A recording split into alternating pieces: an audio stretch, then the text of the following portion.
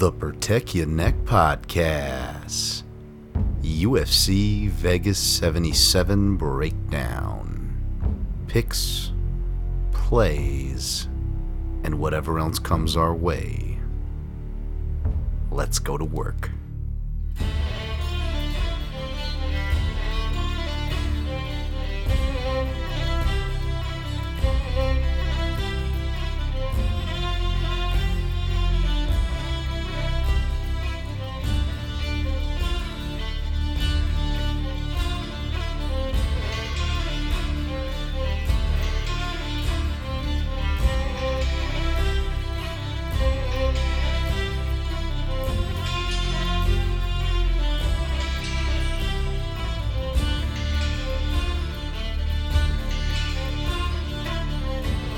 Hey yo, what's up everybody? Dan Tom here, host of the Protect Your Neck Podcast.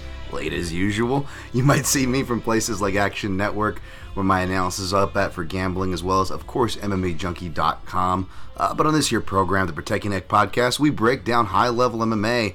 I don't know if in a slightly different way or whatever, but hopefully you're listening to this before. I don't even know my own intro anymore. You guys notice that? I kind of like messed everything up since I changed up like the intro words and everything. It's just how the show goes, man. I'm just happy to be here. Happy you guys are here, though I don't deserve you. I definitely don't deserve the like button. But we are going to be breaking down, of course, UFC Vegas 77, UFC on ESPN 49, UFC Fight Night, Home versus Silva, Bueno Silva? We'll go Bueno Silva. That's what's on the old thumbnail there. Thank you guys for joining in. We got my man Jimmy Kudo, of course, moderator with the mostest. Of course, the other mostest as well. Of course, my guy Ghost Phantom.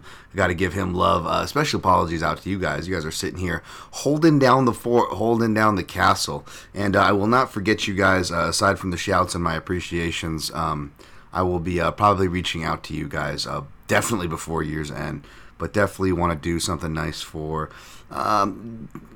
you guys in general, but especially those stepping up and helping this program behind the scenes. My guy Mark Fellows in the house. He just, as long as he's doing a cheers vicariously, you can live vicariously through his cheers and beers. I think you're doing pretty well. My guy Mark Fellows in the house. DT, what's up, my African brother? Technically, we have roots there, right? Oh Jesus, we're starting hot. I know. We'll get to Australia, the good, the bad, and the ugly, my friend Mark. You are, of course, the good, the great of Australia there.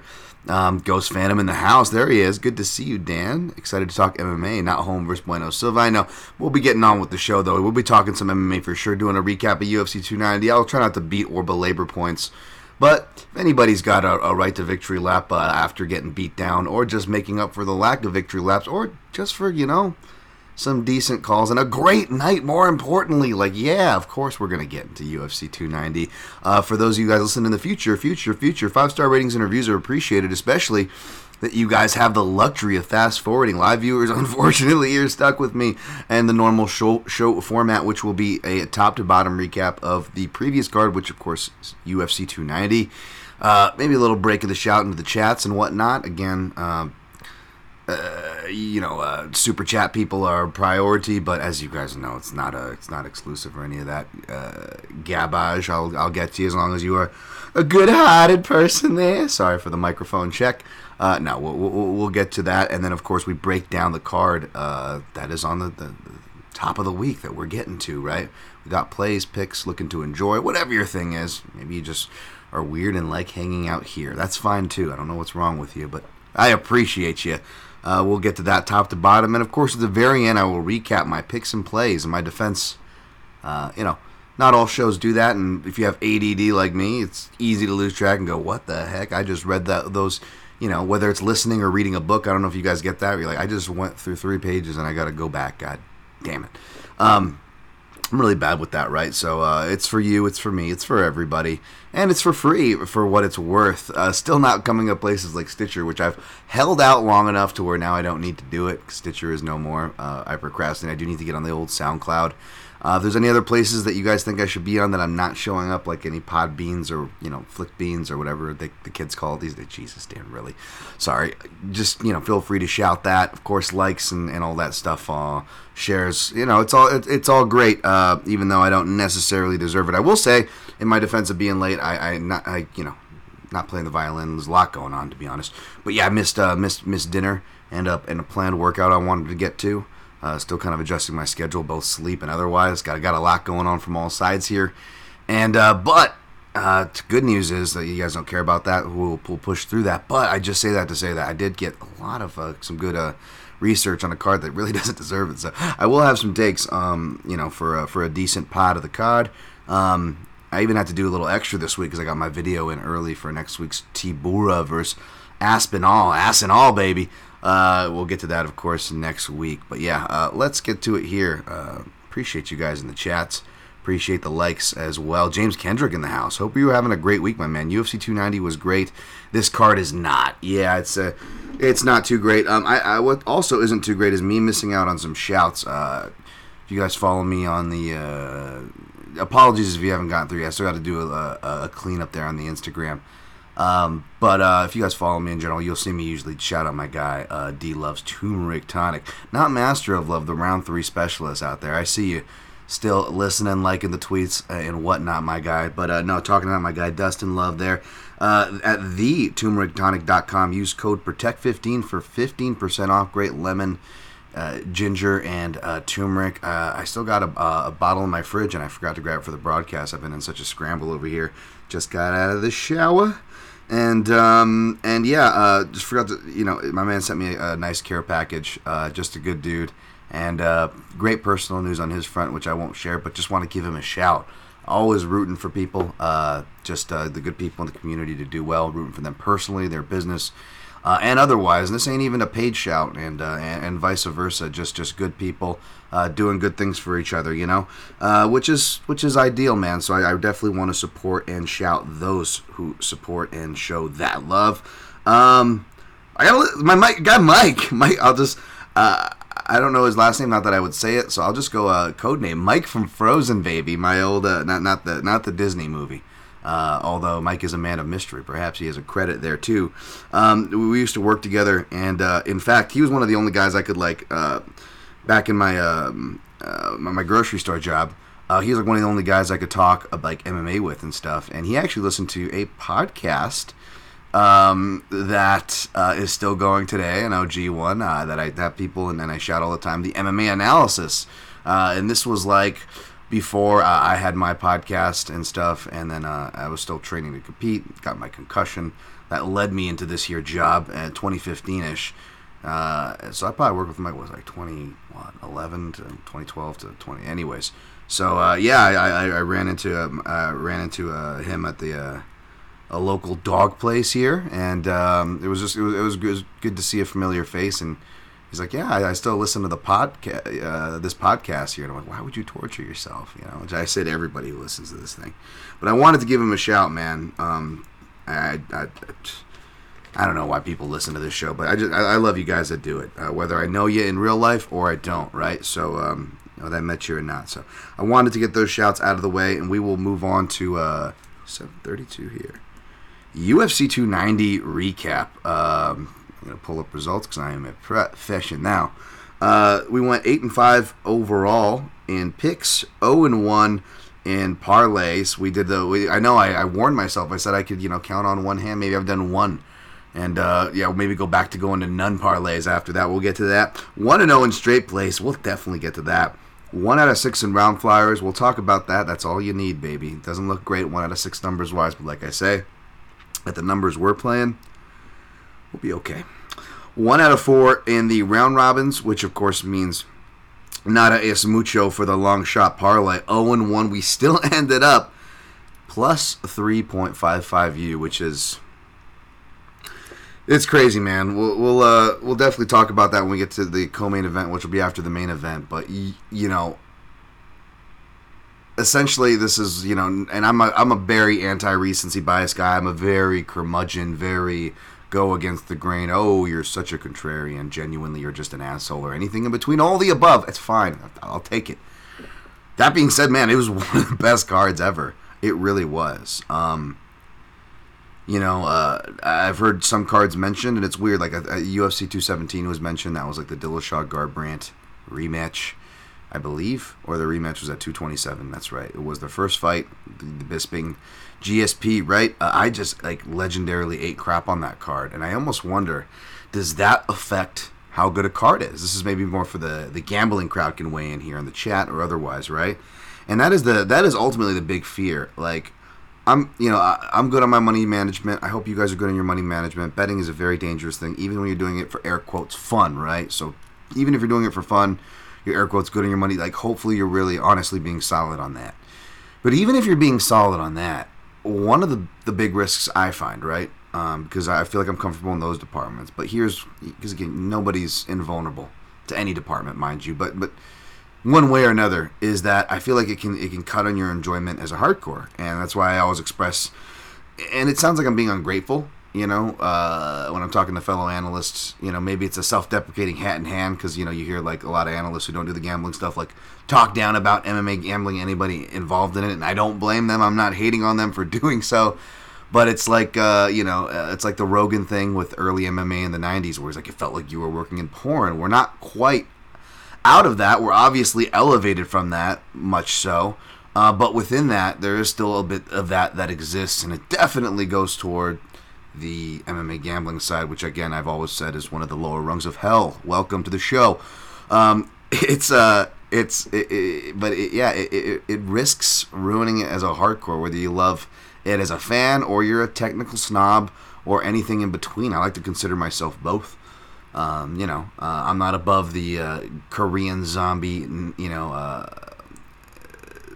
Leonard Garcia, Nam Pham, fights, or anything like that. And, UFC 189, of course, is like the greatest card since that. And that, regardless of what you think, it's obviously one of the greatest cards of all time. And that card was great, and so was just before that year, which ties into it, which was another great card in Mexico. You had Cain Velasquez versus Fabricio Verdun. And Verdun was, of course, one of my biggest hits. Many longtime listeners know I always talk about that as gambling hits. That felt great, especially, you're fading the all-time guy who's like, well, how could you fade this guy, right? And I had parlays that included Verdun at big numbers that tied in Robbie Lawler, who we'll get to, and the parallels of UFC 189, Robbie Lawler, with Alessandro Pantoja, who kind of saved me from this feeling that I'm talking about, right? And because, kind of like Pantoja, he's coming into a title fight, and even though Robbie Lawler was actually the champion, lest we not forget, people were already talking about Rory McDonald as the anointed champ coming into that fight, fulfilling the next GSP prophecy, next Canada's Canadian dream, who back then Canada was already needing to look to their next guy, and that's why I have hearts out to Canada and want them to rebuild. Was happy for them to have such success recently because it's been since like back in this card that I'm citing, and everybody was already anointing it. And you hear Robbie, talking about that fight that he got inducted to the Hall of Fame this past week, which was another worry of why I picked against him. And I'll definitely own to that. I don't give a shit. I've never been happier. Honestly, this easily could have an argument for number one. I know recency bias. I've never been happier to be wrong about a pick. But you hear him talking about that in the induction speech, saying he was coming for respect, and Robbie just being this nice guy, even back in his menacing days and knocking out Frank Trigg days. You just hear all these talk about character and these things like like rivals like Matt Serra and Hughes. Serra would be like, I still always had respect for Robbie, who's always great with the group. And you see that you're like, oh yeah, there's a lot of that. He just came out to kill, man. And he was kind of like a pit bull. Has those two sides to him, easily misunderstood. And just a class through and through, and just a fantastic fighter to watch, right? So he comes through, and I just seeing him as an underdog, against coming in against Rory McDonald was like, wow, this is. Did we not watch the first fight? I know it was a competitive fight, but Robbie has not lost a step since then, and that was, I had Conor McGregor at minus 105 odds, I believe, against Chad Mendes, so that came through. I can't remember any of the bets because kind of similar again, kin to this card. It was kind of the last two fights that I was heavily invested in as a fan, pre, and as a bettor, pre going into it. And I think I remember losing some beats. Maybe I took a shot on Tim Means over Matt Brown or something. Sounds like something I might do, even though I love Matt Brown too as well. I'm a big Tim Means fan. He was probably the underdog, rightfully so, in that spot. But yeah, I just remember coming up big, and I remember how amazing of a card, and it was an amazing card, and I remember wondering, did I just get away with one? I mean, we all just got away with one if you're playing betting in MMA and you won. You got away with one. I'm sorry to break it to you. You're not special. You got away with one. But I was like, yeah, did I just get away with one? Did I just risk ruining this amazing card for this silly thing like betting? Sorry for that long kind of diatribe, but hopefully that kind of resonate makes some sense with you guys, whether you gamble on it or not. And this was very much the same. I mean, which is always the case for me. Not even just, oh, woe is me on this losing the bad beats, blah, blah, blah, blah, cold streak, whatever. No. Like, even like on my best years, on 4 to 5 card winning streaks or whatever, that seemed to have been the average for a little bit there, which is always insane. When you have those little bursts like that. Big wins are not right. Just getting out with a win. But even on those cards, like, it was really seldom that I hit.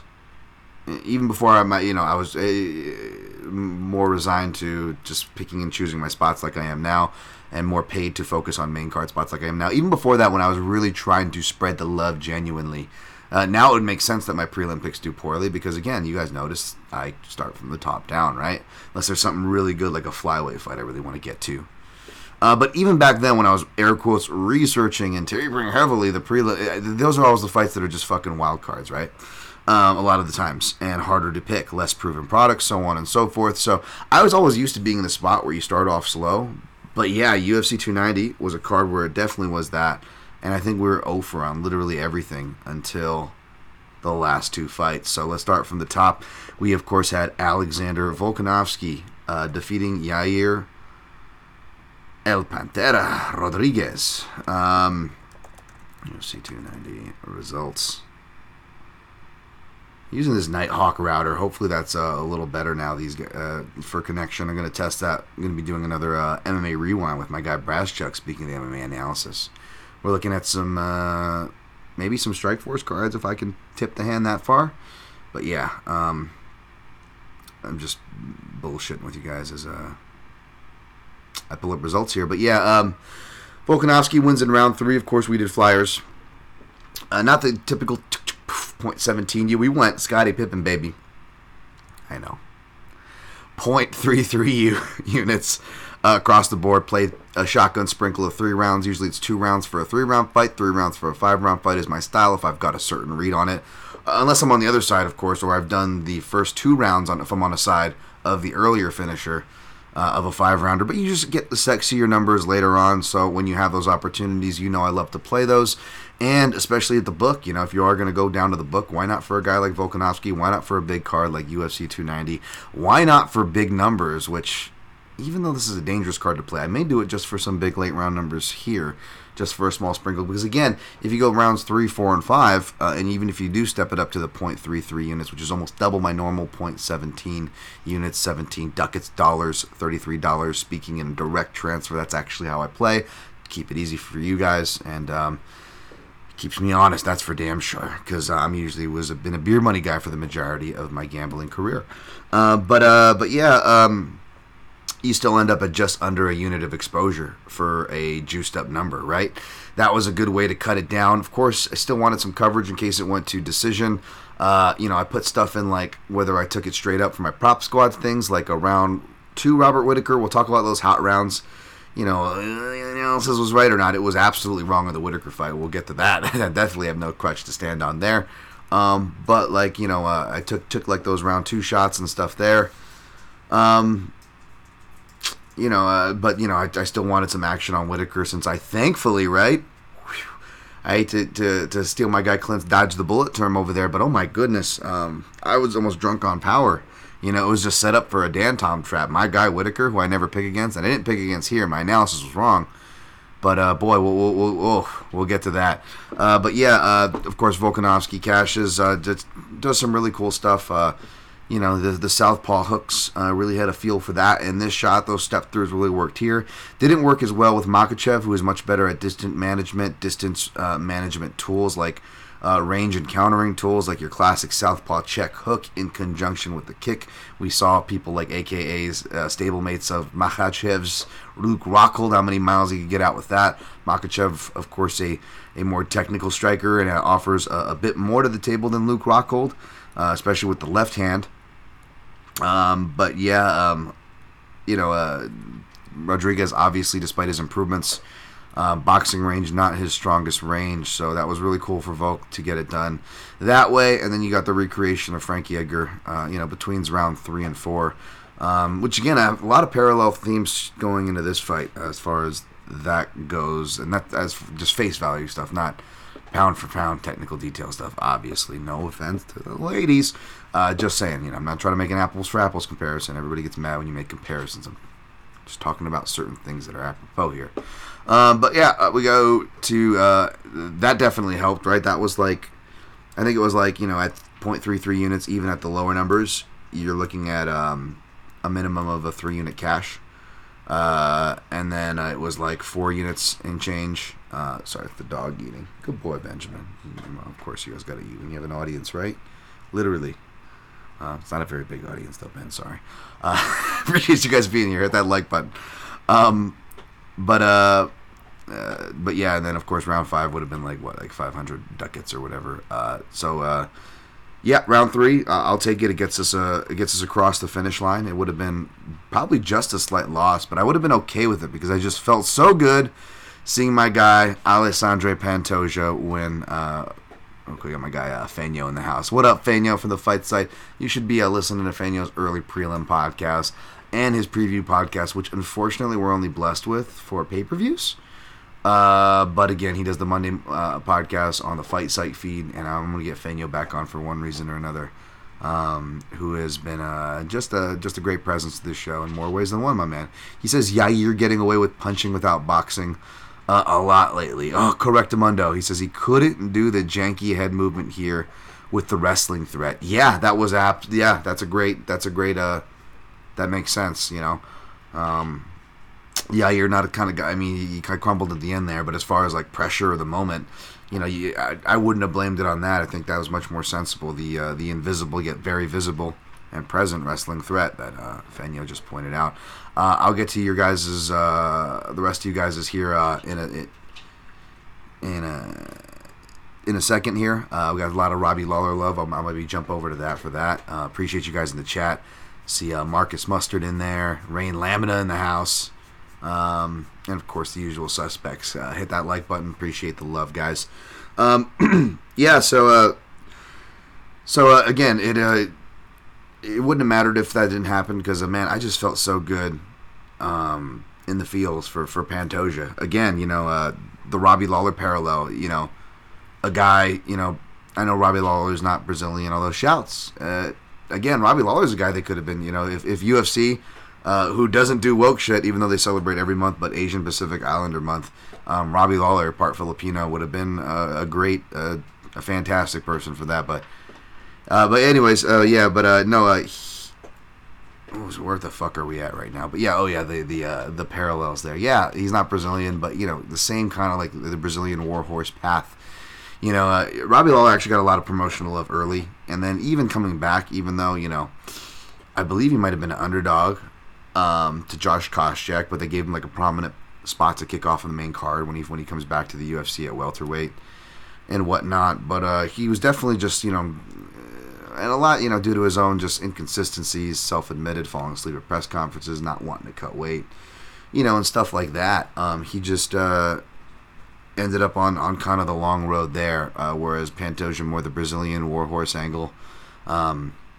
That's what I call it, anyways, yeah, just kind of like the Charles DuBronxes of the world and stuff like that, just all action. How can you not love these guys? Like, they've been fighting like this their entire career, folks. Like, they've made improvements and refinements that are worth acknowledging, but they've always been fun fighters. Like, go back to his Shuto Brazil days. Like, you just see an aggressive, fun fighter pressuring, and I believe the ring that back there in those days. So that would, back then, and I always get flashbacks to that Tyson Nam KO as well. Shudo Brazil, baby. But yeah, like it just being a big fan of this guy. Shout out to the MMA Analysis Podcast again, especially my guy Wes Colvin. I know is another big Pantoja guy. Me and him big Pantoja fans from the jump. And believe me, it feels much better to bet with your heart. I would have done so easily in a heartbeat if that was my style, right? If that was my job. And pick Robbie Lawler, I would have felt much better about it. Believe me, folks. Very happy for you guys who cashed there. And I wasn't doing that here again when I my breakdown for this. I said that I actually came in leaning toward Moreno. You know, with the thing that's just like, man, they made Pantoja wait till he aged out. You know, thinking about the bad optics of his cardio and this and that. Which, by the way, everybody talking about his cardio. Everybody talking about decision. Maybe they should be at least, because not only few people picking the Pantoja, but how many people picked him by decision specifically? Called it. Not just control, because control doesn't score, but what he did with the control, the optics of it, going for things in conjunction with the more damaging shots, particularly early or on in the fight. That's what got the party started for Pantoja and was able to keep the ball rolling. And I said, like a more aggressive Jose Aldo. Again, not an apples for apples comparison here, but as far as he's not like a slouch or something, like he just doesn't care and like he doesn't train hard and has no idea of pacing, although he could be fighting smarter pace. He is just a ridiculously high-paced fighter, and but he needs his pockets to recoup, right? So it just creates bad optics, which is why he always has really bad round twos, even in fights that he wins, like this fight or other fights against other good guys where he actually finishes them in round two, like Brandon Royval, right? So like I called it.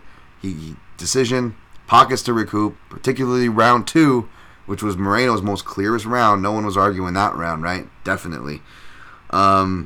So sorry, I got you know, no one's gonna give you your flowers as I learn and continue to learn. You can't expect people to give you your flowers as I learn and continue to learn. And as I've needed to continue to learn, you gotta stop and smell your own flowers. God damn it! And I hope Pantoja is. I'm definitely going to do. So with my small bouquet that is only there in thanks to him, and yeah, we should all smell our flowers no matter what they are, where they come from, man. And it was just beautiful to watch. And I'm a Brandon Moreno fan. I'm a Saif Saud fan. You know, I'm a fan of his team. Man, I got love for Mexico. Man, it's nothing to do with that.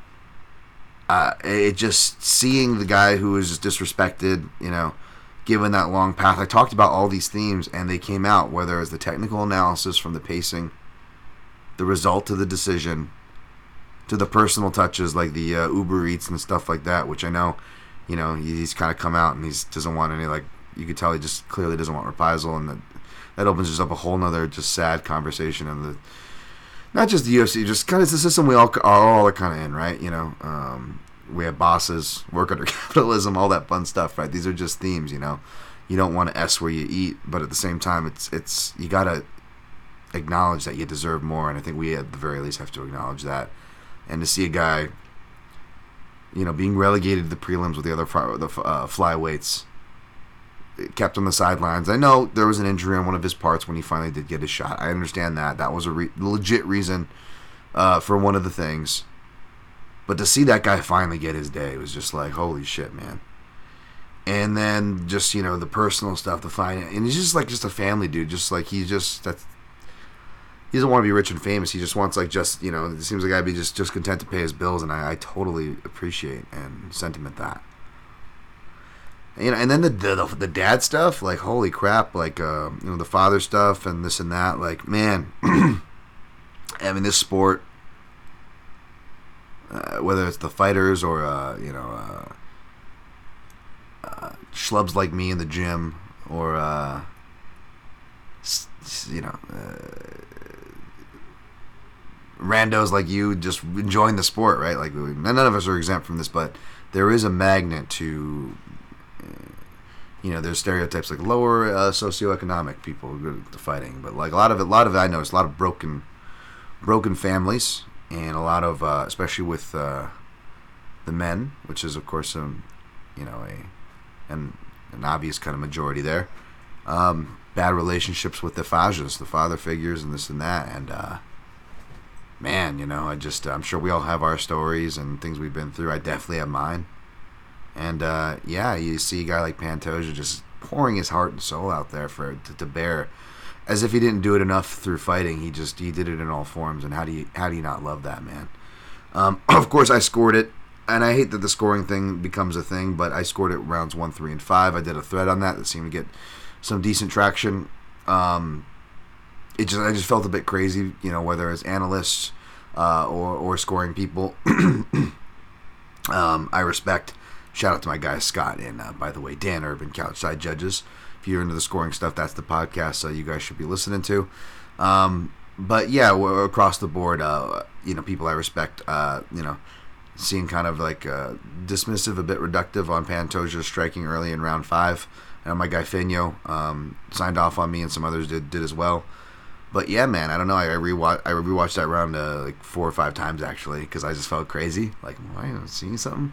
And yeah, no, I just felt like he lands the more impactful shots in the first minute and 30. You got Brandon Moreno with a strong commentary push, having a good 45 seconds or so, and then you know, he lands his best shots of the round. But again, that's the thing. It's like, especially with I want to say round 3 and round 5, or maybe it's round 4 and round 5. But here's the danger of not just being reductive, which is the danger of the way it's written as far as, or interpreted. Maybe not even so much the way it's written, but the way it's largely interpreted is a problem as far as immediate over cumulative, because people have that in their mind to just not acknowledge cumulative. If there's one immediate that outweighs it, it's like, well, if you're doing that, you got to be real sure that really impacted them, right? Like, were they knocked down? Were they visibly rocked? Like, yes, were they cut? Like, people cut easily. I said that in my breakdown of my analysis. Pantoja cuts easily. That's going to happen. He gets cut in all his fights. But was he really rocked, you know? Did Brandon Moreno's shots in beginning of round 5 move him?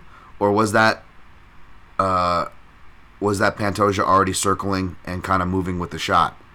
And he actually goes and wins the exchanges. You know, that's another thing. It's like, okay, if you're not sure if he was hurt, if he wasn't rocked, if he wasn't wobbled, if he wasn't knocked down, if there's not immediately bruising with cuts, right? Cuts are still worth it, or they still score, obviously. Like the elbows Moreno hits in round, I think 3 it is, right? Like, those obviously still score. But I also say be careful about overvaluing that, you know? I want to see, is Pantoja visibly backing off after that? He didn't. He keeps coming forward after these shots. In fact, he gets takedowns and then finishes the round strong. You know, either taking over the round in round 5 or in round 3, where he does get sloppy and he loses position, but lands the most damaging shots both he or Moreno could lay claim to in that entire round, with the up kick and 5 slicing elbows off the back to seal the deal in a round that you could have already argued that he was slightly up. Close and competitive it was, folks. I know I like to separate those words. I hate stop using the oxymoron. Love you guys, Couchside Judges. Stop saying close and competitive. Especially Scott, you're a word guy. You know better. It's an oxymoron. It's competitive. It's competitive but clear, not close but clear. Sorry, close but clear is an oxymoron. It's competitive but clear. But this fight was honestly close and competitive all the way through. So we can throw all those sayings and my weird pet peeves about it all out the window here, because it was a close and competitive fight all the way through. But again, not just the danger of being reductive scoring and you end up weighing something, your argument, you're hanging your hat on an argument with the air quote immediate strike, and it's like, okay, how sure are you? Did that hurt them, right? Because again, the only person to really back people up with strikes in those rounds, especially even the 5th round, was or 3rd round, I believe, was Pantoja, and those were body shots. Again, body shots not getting the love, right? Even though they're some of the hardest strikes in the round, seldom do you hear them cited in a lot of arguments. Actually got Moreno to physically check his body, slow his pace down, back up, and allow for more body shots immediately after. That tells me he was hurt, right? Not, oh, big punch to the head, but the guy keeps moving forward and then wins the next 3 exchanges. Oh, but he was cut. Audio listeners, I just did the Dan Tom jerk-off gif. So you become dangerous in that area. And then again, these rounds in particular have a great argument as far as like, okay, it's why it's dangerous to hang your hat on just one air quotes immediate impactful shot is because, well, what happens immediately after these most immediately impactful shots that everybody's citing from Moreno in round 3 and 5? Pantoja either returns, hitting harder shots if we're talking about round 3, or takedowns if we're talking about both rounds, and or taking control and closing and finishing the round strong, trying to finish the fight in round 5, despite being told, which was very problematic by the way, that his corner that he was up 3 rounds to 1, he still goes out there and goes for the finish. Is that not what we want? Is that not what criteria is supposed to score? Is that not what this fight is for? Round 5 Pantoja, 1, 3, and 5. And I will stand to that. I'll try to go through the rest of this a little bit faster schmaster, but you guys, I want to pay off some love to the chat real quick. Rio says in Truesdale, how good is Volkanovski? You and Ghost mentioned the southpaw body kick that Volk had trouble with Islam, and Volk came in with an answer to it. Yeah, I got to look closer as far as the exact tactics, but his closing off and closing the stance, stepping into those right hooks, I know was one of them that he's built off of his previous work.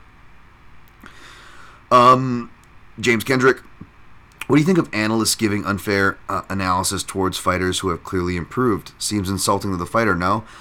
Yes, but you can't take that stuff personally because sometimes it's just like I can try and just be dead wrong on something because I'm me, of course. But no, we're human is more the thing if we're being honest with ourselves, right?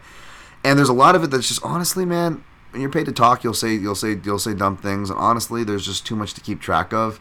And Dunbar's number is a real thing, and the UFC shoving us this many fighters, even if you're like a show who like you're just gonna focus on like select fights or whatever. And I'm kind of evolving into that myself as much as I can, even though I kind of have to cover the majority of these cards for one reason or another, right? So I'm not hating, but I'm just saying that even if like you have an air quotes lower slate to carry, it's still too much MMA. Even if it's just UFC and you're picking your spots, it's still too much MMA. Like, that's a reason why I have to watch tape. It's not, I don't like to. I shouldn't need to. Sometimes I feel like I don't need to after I get done. But there's a lot of times, more often than not, more than I like to admit, where I'm like, crap, I forgot all about this. Which is part of me wants to try to keep better notes to see if that helps. But I don't know. Sometimes you just got to see things, right? Because you're looking for different things. It might be a different matchup this time I'm looking at. I am an older person who hopefully is more wiser and have learned some things. Maybe I pick up something different, right? So but it's tough to do that work. It burns you out. It causes things. It's tough. I can attest. So I'm not hating.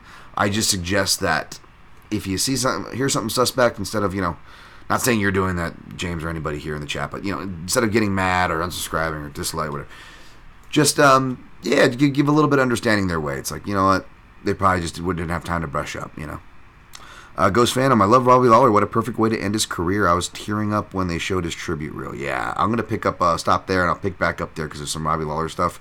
We've got Dricus Duplessis, third Dricus Duplessis, baby. Robert the Reaper Whitaker. Boy, I got to tip my hat, though, to Dricus. I didn't go back to rewatch, but he fought much more disciplined, He still had jank that came out during the finishing sequence, but he also had beautiful body work that came out of that finishing sequence. You could tell he really did his homework as far as like seeing the lead hand, the southpaw counters, whether it was from Till early on or Cannonier in that round 3 off the lead hand with the right hook. Seeing that those lead hand shots, whether it was a jab, I think he actually ended up catching him with, or the right hook off that stance was going to be good. It looked like that, just like, who was it? Podcast I listened to. Someone said they went back to rewatch it, and it's like there's a lot more that early success than what you realize live, which I definitely can kind of see in retrospect, but I didn't go back to watch, so I'm not going to weigh in on that one. That was the thing, too. I suppose this was a busy week because I actually stopped to kind of enjoy, sink in, tweet about, make threads, rewatch. I never do that because there's too much MMA. I have to turn the page. So I actually was able to do that with this card, but with that fight I did not. Cope, Robert Whittaker Cope. No, man, I gave plenty of credit to Duplessis and tipped my hat to him. I'm just glad that I saved my ass and didn't dump 8 units. And could you imagine? Because again, back to that thought I shared at the beginning of the card, like, instead of this amazing card, I get this dude who's like, I'm not a big fan of, obviously. His fan base is not a big fan of me, and they've obviously spent a lot of time trolling me, obviously. To lose that card and then, to be honest, I don't know. I didn't even really get shit for losing the pick, which is fine. I don't give a shit. It's fine. Whatever. Come at me for that. That's cool. Still winning night, saved the night. But man, could you imagine though? Like I would have deserved the Duplessis army, the Third Reichuses to come after me. In that case, I'm just. Oof. Again, shout out to my guy Clint. Bullet dodged. Dan Hooker versus Jalen Turner via split decision. Man, my first instinct was Turner via decision. And then I was like, Dan Hooker is super live here. I just didn't have the balls to pick him. They both were troublesome to body work. But Dan Hooker seemed to be less durable to it, even though Jalen Turner, not impervious durability. Easily arguably less durability to the head. But all things being equal, I took Jalen Turner, and then he misses weight for the first time, and he's already been subject to, even though when he makes weight, he is so big that his performances are often due to his cuts, and they kind of speak to his performances in wins and losses, for what it's worth. And that immediately got me scared off of anything for Turner. I did think it was the hot round. I already was invested on the round 2. Which again, if you looked at that, I was either going to get I think it was either going to pocket a unit if Jalen Turner won, or pocket over 3 units if Hooker wins in round 2, and they both almost finish each other. In fact, it was just one of those arguable saved by the bell, if there ever was one. The ref didn't even hear the bell, and it was already like motioning to wave the fight off. Like we were right there for that round 2. I'm not trying to be like, oh, the analysis, because my round 2 hot round analysis was terrible for the previous fight. That said, it was pretty on point for the rest of these, even if they didn't cash, for whatever that's worth. I know a lot of you guys are probably doing your own Dan Tom jerk-off GIF back to me, and that's fine. I deserve it. Bo Nickel defeated Val Woodburn via first round TKO. Nice check right hook, baby. Southpaws never leave home without it. Let's go Bo Nickel. It's probably going to be Bo Nickel versus Dricus Duplessis for the title. We're going to have to be I'm scared for Izzy, man. Be rooting for Izzy, but I'm going to be scared for Izzy too. I'm not going to lie, man. Can't let your personal bias get in the way of these things. And curious to see where the plus number goes on Dricus that's already out. We'll see if I end up on him. I'm not saying I'm full sell, but I'm just saying even if I pick Izzy, there ain't no way I'm playing him in that fight. I'll tell you that much. We could be in for the reign of Third Reichus, and only one man will save us, and that is help me, OV1 red-haired Bo Nickel Kenobi, whatever. I don't know what I'm going with that. He does kind of look like a young Alec Guinness if Guinness was a ginger, right, and not a pedo. Dan, was he a pedo? Or am I just kind of make everybody a pedo? So maybe that's not true. Anyways, definitely not a pedo. Robbie Lawler defeated Nico Price via first round KO. My God, again, it couldn't have been happier to have been wrong. And again, back to my guy Ghost Fan. I'm talking about that tribute wheel. I want to give credit to the UFC. We talk about not paying credit to their history and this and that, and in their defense, it's very hard to do, and because of, again, the schedule, it's just too much. Just the way that you should kind of cut slack to analysts. Same goes for just anybody in this space, man, trying to keep up in this crazy space, like the UFC, not Dana White or the brass, obviously, but the people working in the UFC, man, like whether it's the commentators talking or, more important, the people behind the scenes that are busting their ass to give this entertainment that no matter how we feel, what proverbial side of whatever fucking culture war is a soup du jour this week, those people are working their ass off. They deserve the credit. And for them to actually pull their sleeves up in an already insane week, not as insane because they're not doing the 3 cards like they usually do, but still, the fact that they'll fly guys like Don Fry out, paying respects, and like those guys, Mark Coleman, those guys get jazzed, they get to kind of feel special again, as they fucking deserve to. You know what I'm saying? I'm not saying that in a negative, condescending way. I hope it didn't come off that way. To give those guys that gift is beautiful. To obviously the tribute reel. You know, they even without playing it post and whatever your feelings are of doing the dual screen, like were they trying to get Robbie to cry or whatever your opinions on that are aside, they played that same sizzle reel before, and it was just awesome. And you got to give them credit where it's due, just like the matchmakers for the cards like this when it's due. You know, we'll rip them to pieces when it comes to the card we're going to break down here shortly.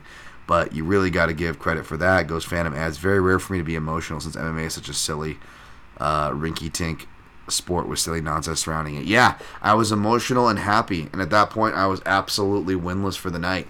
I think I only had Nico Price round 2 and a round robin. I stayed away from the attempting to parlay him because you're like, oh, everyone's betting with their heart. This could be a sneaky spot as a better, right? Where those spots could be potential gold mines as betters. Obviously, it wasn't because it was a minus 225 number, which is not sexy no matter who you're talking about, much less Nico Price. But you know what I mean. I guess glad I stayed away from that one too. Jimmy Kudo, speaking of Jack Della, I wish Josiah O'Hara well in his health career. Yeah, definitely. Brain stem clot in the serious, and I feel bad for making fun of him last week when they were booking the fight. Yeah, the guy actually, they booked a better guy here, and no disrespect to Harrell, who I hope is okay, man. That brain stuff is very serious, the clot stuff. That's what my mom had, almost killed her. And to be honest, shit's genetic, so I should be getting checked. Also, the scary part of it is not only is it genetic, not only can they disrupt by brain trauma, they also can form even if they're not genetic by brain trauma. So just the fact that I've had as many concussions and been doing some kind of combat sports and kicking and punching since 1992 on and off.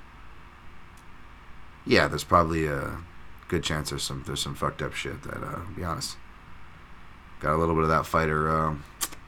I'll worry about later when I'm done competing, even though I'm not a competitor, I'm not an athlete, I suck, and I'm closer to 40 than I am 30, but yeah, it's real shit, man. Good, shout out to Regulation for when it actually does work. Eric McGracken tweeted that out. Marcus Mustard, Robbie's career is really impressive. 20 years, roughly, as a pro. A bit more. Yeah, man. Again, these long warhorse careers are insane. It's insane. I mean, Robbie fought in the Super Brawl eras. Last one of the guys to fight Pride. I mean, like, just like Yves Edwards I was talking about, you know, Elite XC, Super Brawl, like, dude, it was insane. I mean, fought in my backyards of Hawaii and Las Vegas, you know. Rain Lamina, the George O'Keefe of Internet Beef, the Jack Slack of the Human Backpack Attack, keeping it PG today for Dan. I appreciate you, Rain Lamina. Jin Karasu, what's going on, Jin? It's been a while. It has been a while. I love the community that you built here. Trying, man, trying, and it wouldn't be one or any of one without you guys, so thank you guys for that. Don't give me the credit. Ghost Phantom, shout out to Volkanovski, inside kick. Switch stance to the right hook. Yeah, that's definitely a great tactic for him that he applied well. James Kendrick, non-leveraging shots scoring is Dan's biggest pet peeve. You know what it is. Yet people still argue it weirdly. Yeah, it is insane. We'll get to that shortly with that Southpaw report that I posted with this week with the Bueno Silva versus Fiorot, which I don't disagree with the decision, by the way, even though there are arguments. We talked to other educated analysts like my guy Fanyo. I'm not trying to argue the score or the winner, but it's much more closer than that score. It shows in the fact that Fiorot got a 10-8 and Bueno Silva didn't get a 10-8 in round 3 when she fought Morose and lost. It should have been a draw. Go back to that round. I mean, she fucked her up on all 3 levels. Really, like limping, hurt to the body multiple times, hurt to the head, cuts, bruises. I don't know what the fuck else do you want? Submission threats? Like, it reminded me, it was much more stronger. At the time, it was probably a little more emotional, not as strong in the rewatch, but it reminded me like Magny Gastelum back in the day, where like one of the rounds where I was like, he got 2 knockdowns, 2 takedowns, pass to mount, back mount. Like, what do you want to bring a fucking prison shank to get a 10-8 here? You know what I'm saying? And yeah, and then we got Jin Karasu, close but clear is a bad term. Thank you, Jin Karasu. What is the reasoning why? So I can brag to my friends and seem smart in front of them when talking MMA. I don't understand. It sounds. You know what it is? As a fan of alliteration, and this happens with a lot of writers, and I'm very guilty of it too. I'm not above this, folks. if it sounds good, you start saying things, or you do the ignorant guy thing. And I'm an ignorant guy, and I'm a stupid guy. So I'm not above when I'm complaining here. I'm just as willing to admit myself. But you will say words that don't even make sense. They just don't make sense. They just sound like they made sense. You never stop to look it up and properly put it into context. We've all probably done that if we want to be honest. I definitely have done that. So I think that's where it comes from. So cut us some slack. Cut everybody some slack. Rio Susan Truesdale says, what's up with the narratives that Joe Rogan keeps pushing during broadcasts? Like Yair is so technical, Volk beat Islam, steel cups, and his hands must be hurt. Again, Rogan has talked so much that he kind of just speaks in his just repeated terms. I mean that's why I stopped listening to his podcast over 1,000 episodes ago. Like I think right about when started getting to the 400s or so, I believe, and then I don't know, way before the Spotify days. So I don't know what's going on there anymore. Third Reich is Duplessis. Him and Adesanya face off with silly and cringe. Yeah, that was really cringe. That was very cringe. I have a note on that. I just I don't know. Yeah, I don't know. Brain clots are scary stuff. You okay? Yeah, I mean, I don't know. Who knows? Who knows what's really going on in there? It could have a ticking time bomb. You never know. But yeah, I definitely should get checked out. And my ass still wants to compete because I'm stupid. Mark Fellows, my family jewels got caught in the blender this morning. Don't worry, just a scratch. I hope you're... Oh my God, Mark. I hope you're all right. All right, let's blow through the rest of these. Of course, Tetsuo Taira defeated Edgar Chavez. Unanimous decision. Not an impressive victory by Taira. He was saved by the bell, too. Speaking of saved by the bell, Jesus. The closest he did come to getting the finish was round 2, though, for whatever that's worth. I didn't play it. I don't think. Yeah, no. Denise Gomez versus Yasmin Jauregui, TKO. Oh my goodness, did I have her in the part? I forget. The one parlay I played was busted, so possibly. No, it was actually I avoided this one somehow, even though I talked about it on the podcast, and then still got burnt by Duplessis. Yeah, this was over quick. Hopefully Jauregui can bounce back, and good for Denise Gomes, man. Alonzo Menafield looked great defeating Jimmy Crute via sub. I really appreciate Jimmy Crute. I felt for him. I don't want to take away from Alonzo Menafield's victory because he's showing some real improvements, and that deserves to be acknowledged. Excited for what's next for Menafield. I hope they give him a good matchup. But I'm also glad that Crute was, very vulnerable, and this is why it's a strength, man. You see fighters like Chris Curtis, shots to Chris Curtis, reciprocating it, saying like, man, I feel this, man. I feel this. Your identities to it, the frustration.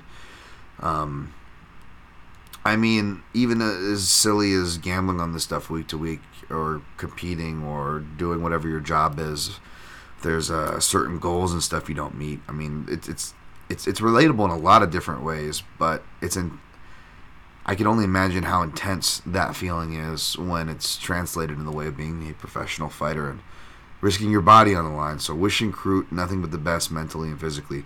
Victor Petrino defeated Marcin Prachniow via sub. Shout out again, Liam Picks Fights. What a great guest last week. Give him a follow at Liam Picks Fights. He gave this one out and said to look out for it. It was posted at big numbers for anybody that grabbed Petrino by sub.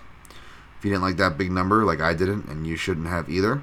Cameron Simon defeated Terrence Mitchell very fast via first round TKO.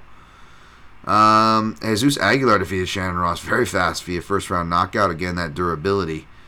And Estevan Ribovic defeated Comwella Kirk via unanimous decision.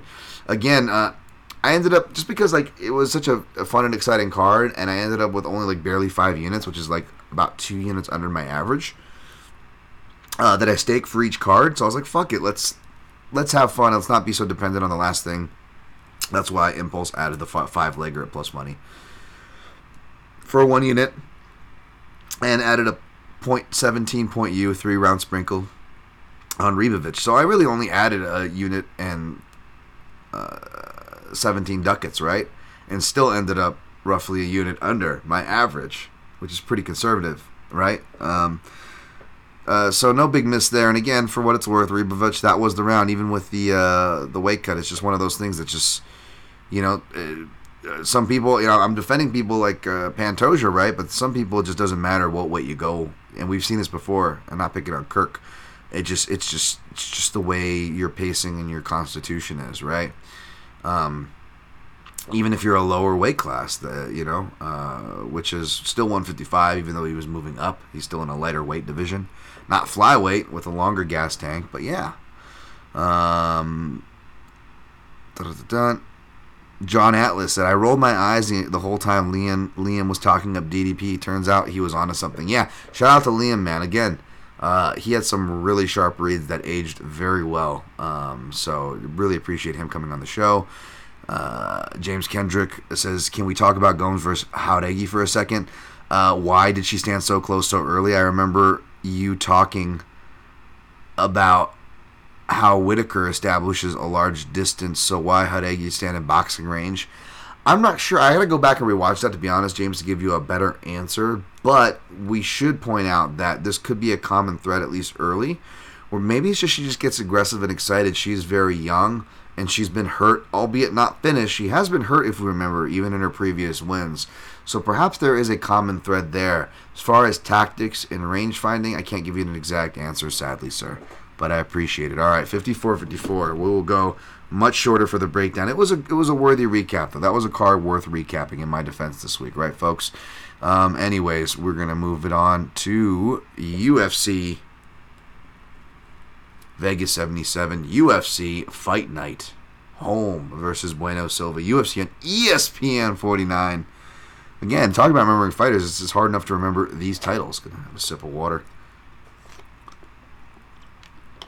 We got Holly Holm coming in at roughly minus 184, plus 142 the comeback on Maida Bueno Silva. She's looking like to get up to plus like 150 and 160 in houses. I'm looking at.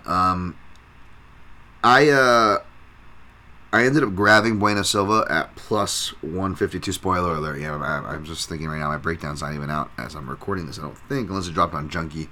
I know my co-main, which is now a feature bout, Jung Young Park versus Duraev, is up on Action Network, as long as with my tracked plays for this one. But yeah, Bueno Silva. I ended up playing that, and I might as well just give you my plays right now, even though I'm like kind of spoiling it, going backwards here.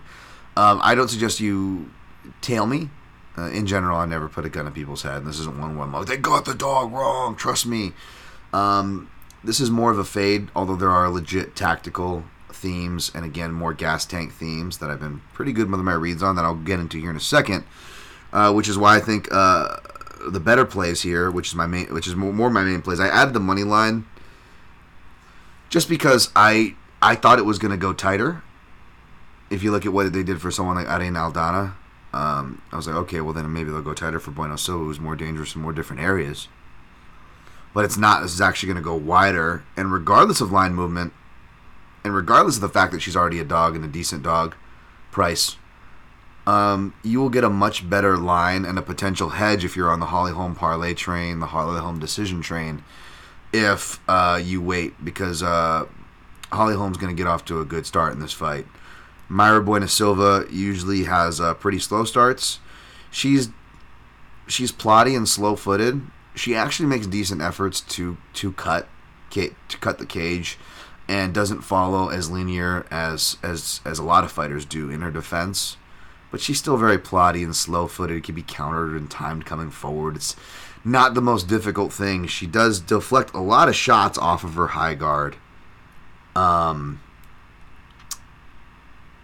But it's still very bad optics, right? So I think after round 1, round 2, even, you're going to get much better prices, so do not follow me there. I am just not a very good live bettor. I'm both going to say skill-wise, though maybe I am. It's one of those things, and I shouldn't say that because my dumb ass, again, another reason why I'm just not being self-deprecating, I didn't successfully order off of food apps until this year, which is not a good idea that I figured it out, by the way. But listen, and one of my other things that I've never been able to do is put a live bet in for whatever reason. The houses I play, maybe it's the houses I play, it always gets frozen when I'm trying to do it. I always get locked out. It sounds silly, and I don't try that often, but this is also why, because when I do, it never works for me. Or I'm also less frequently watching UFC live because I'm trying to live my own life, go out, go out on nice dates and do things like that. Like I'd rather spend my nights doing stuff like that. So I'm not even around, even if I wanted to. So a lot of reasons why I don't talk about the live betting or this or that. But this is one of those where that's what you would want to do for the Bueno Silva side. That said, if you are going to do anything pre-flop, this is what I did before I did the money line, which was kind of impulse, because I do believe that Bueno Silva, like Pantoja, if it does get there, can win a decision for being the more damaging fighter. We saw Holm make more of an effort for that.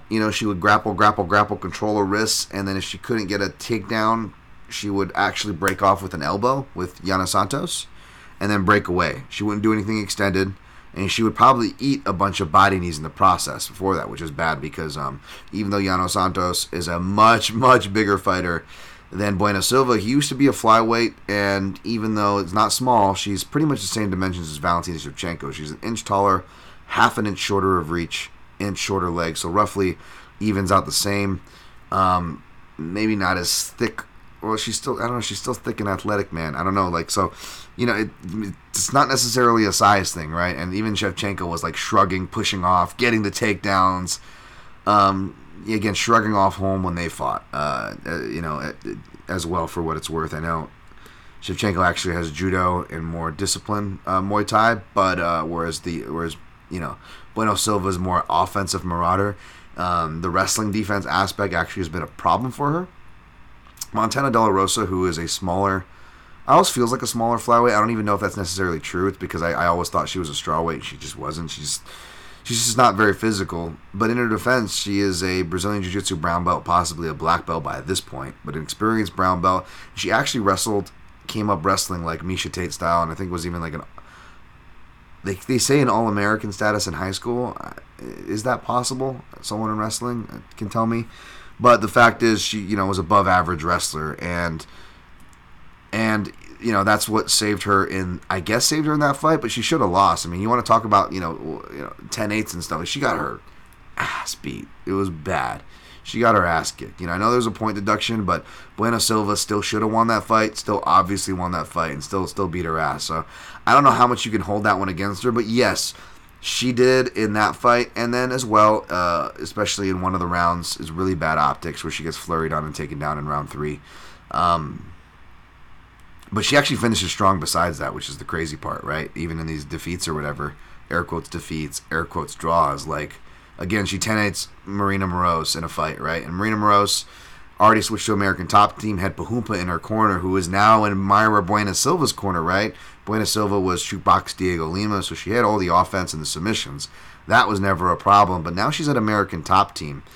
And so again, you maybe kind of cut her some slack for the defensive wrestling. Again, you look at De La Rosa, she's an actual wrestler. A lot of those were well-timed when, Bueno Silva's throwing a kick. That's how a lot of these takedowns occur. A lot of these girls don't really get much off. Actually, she gets a decent off. De La Rosa does in one of the rounds. Clearly wins round 2, I believe, in my mind, I think. But, or at least makes a case for it.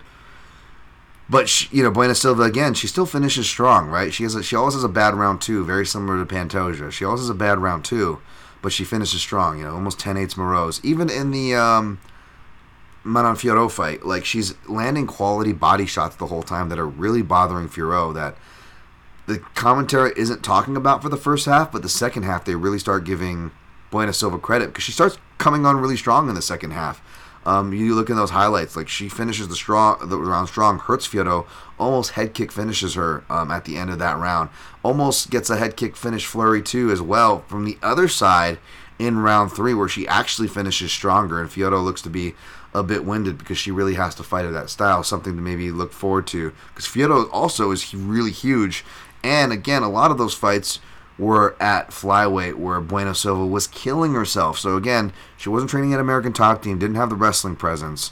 Not to stereotype fighters from Brazil, because if anything, I give the positive stereotypes. But what's another one is that, from the Renan Barraus, Jose Aldo's, is great and technical and around the game as some of them has been. You'd be surprised on how they all end up kind of finding out about diet and weight cut late into the game, right?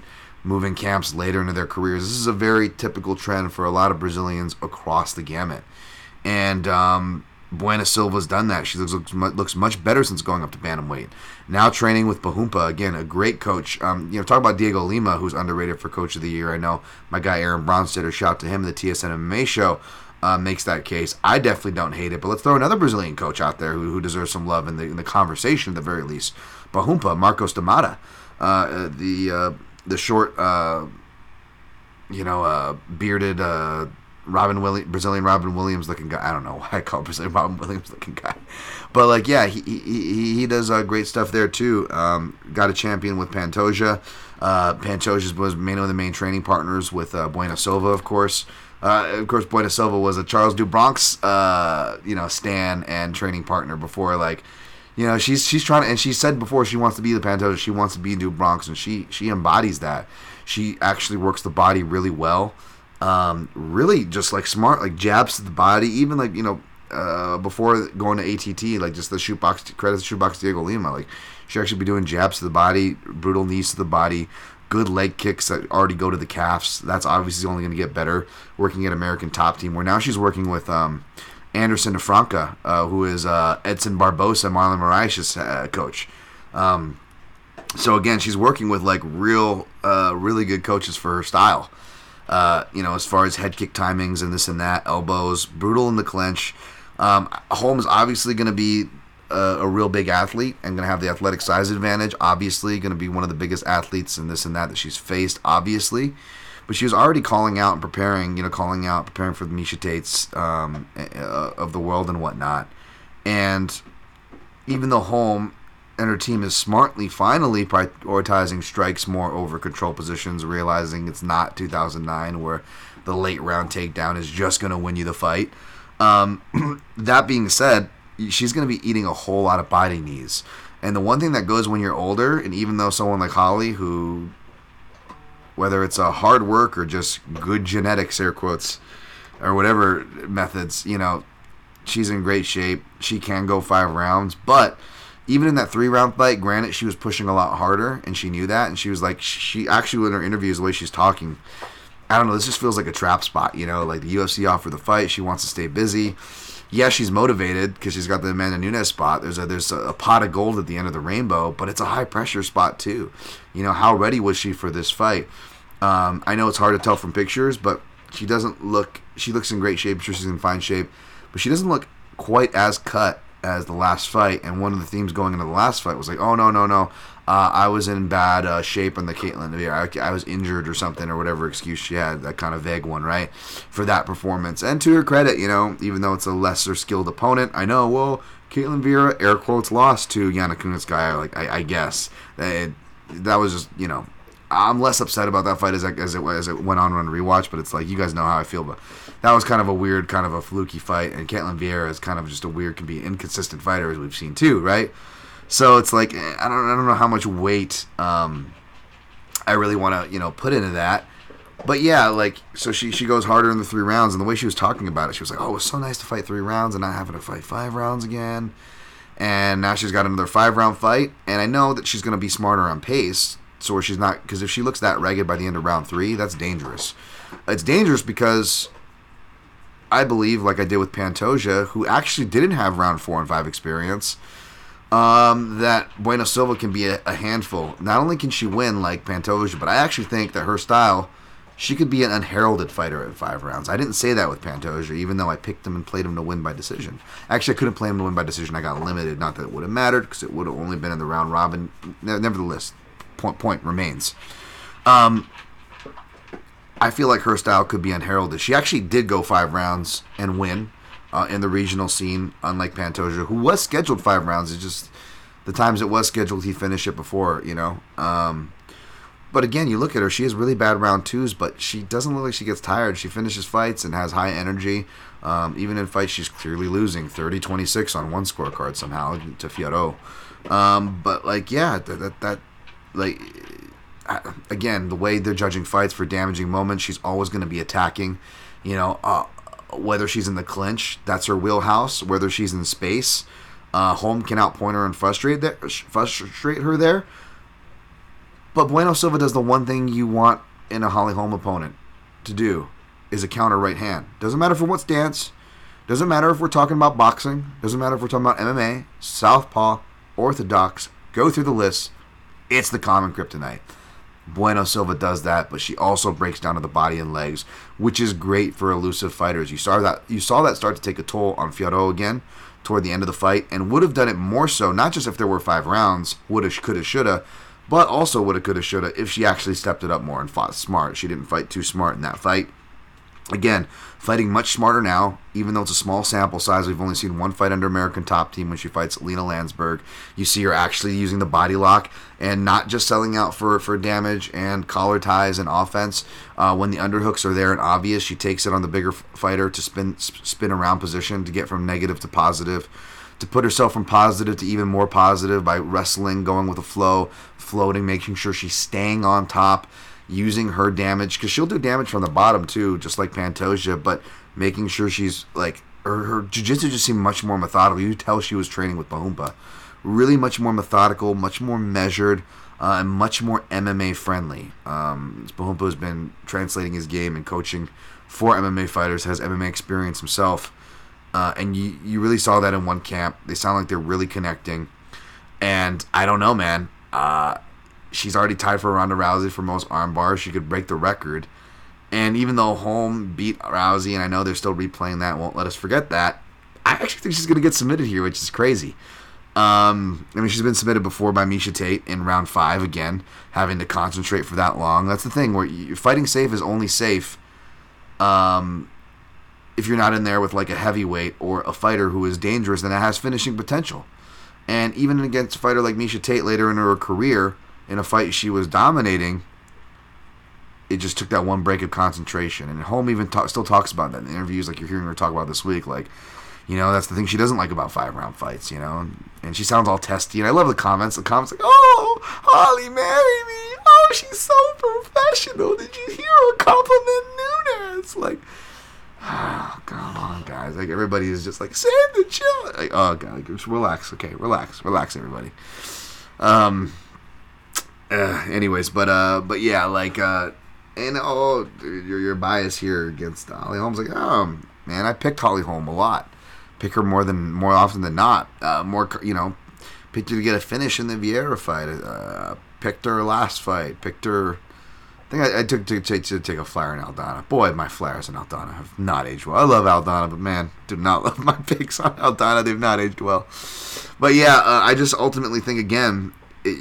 Bueno Silva is too dangerous of a fighter. Even the old iteration is maybe at this stage of the career too dangerous of a fighter. If Holly Holm can't put her away, I think she's going to get hurt at some point and be run ragged. I think she's going to wrestle herself into a submission, get hurt, and then wrestle herself into a submission, wrestle herself tired. And Bueno Silva is going to keep that pace, and that small cage is not going to allow for a lot of disciplined fight, even if Holly Holm can still have that for 5 rounds. And the judges, and we're assuming the judges will reward that, not the more impactful shots, which I get. They love them some Holly Holm, and body shots and counters and leg kicks don't necessarily get the lion's share of the love, which is more than fair. Excuse me, way to characterize it. So, basically, before I got lost on the money line talk, my first play was Shitara inside the distance, plus 250. It was only plus 275 by sub, which was a crappy number. I didn't like that.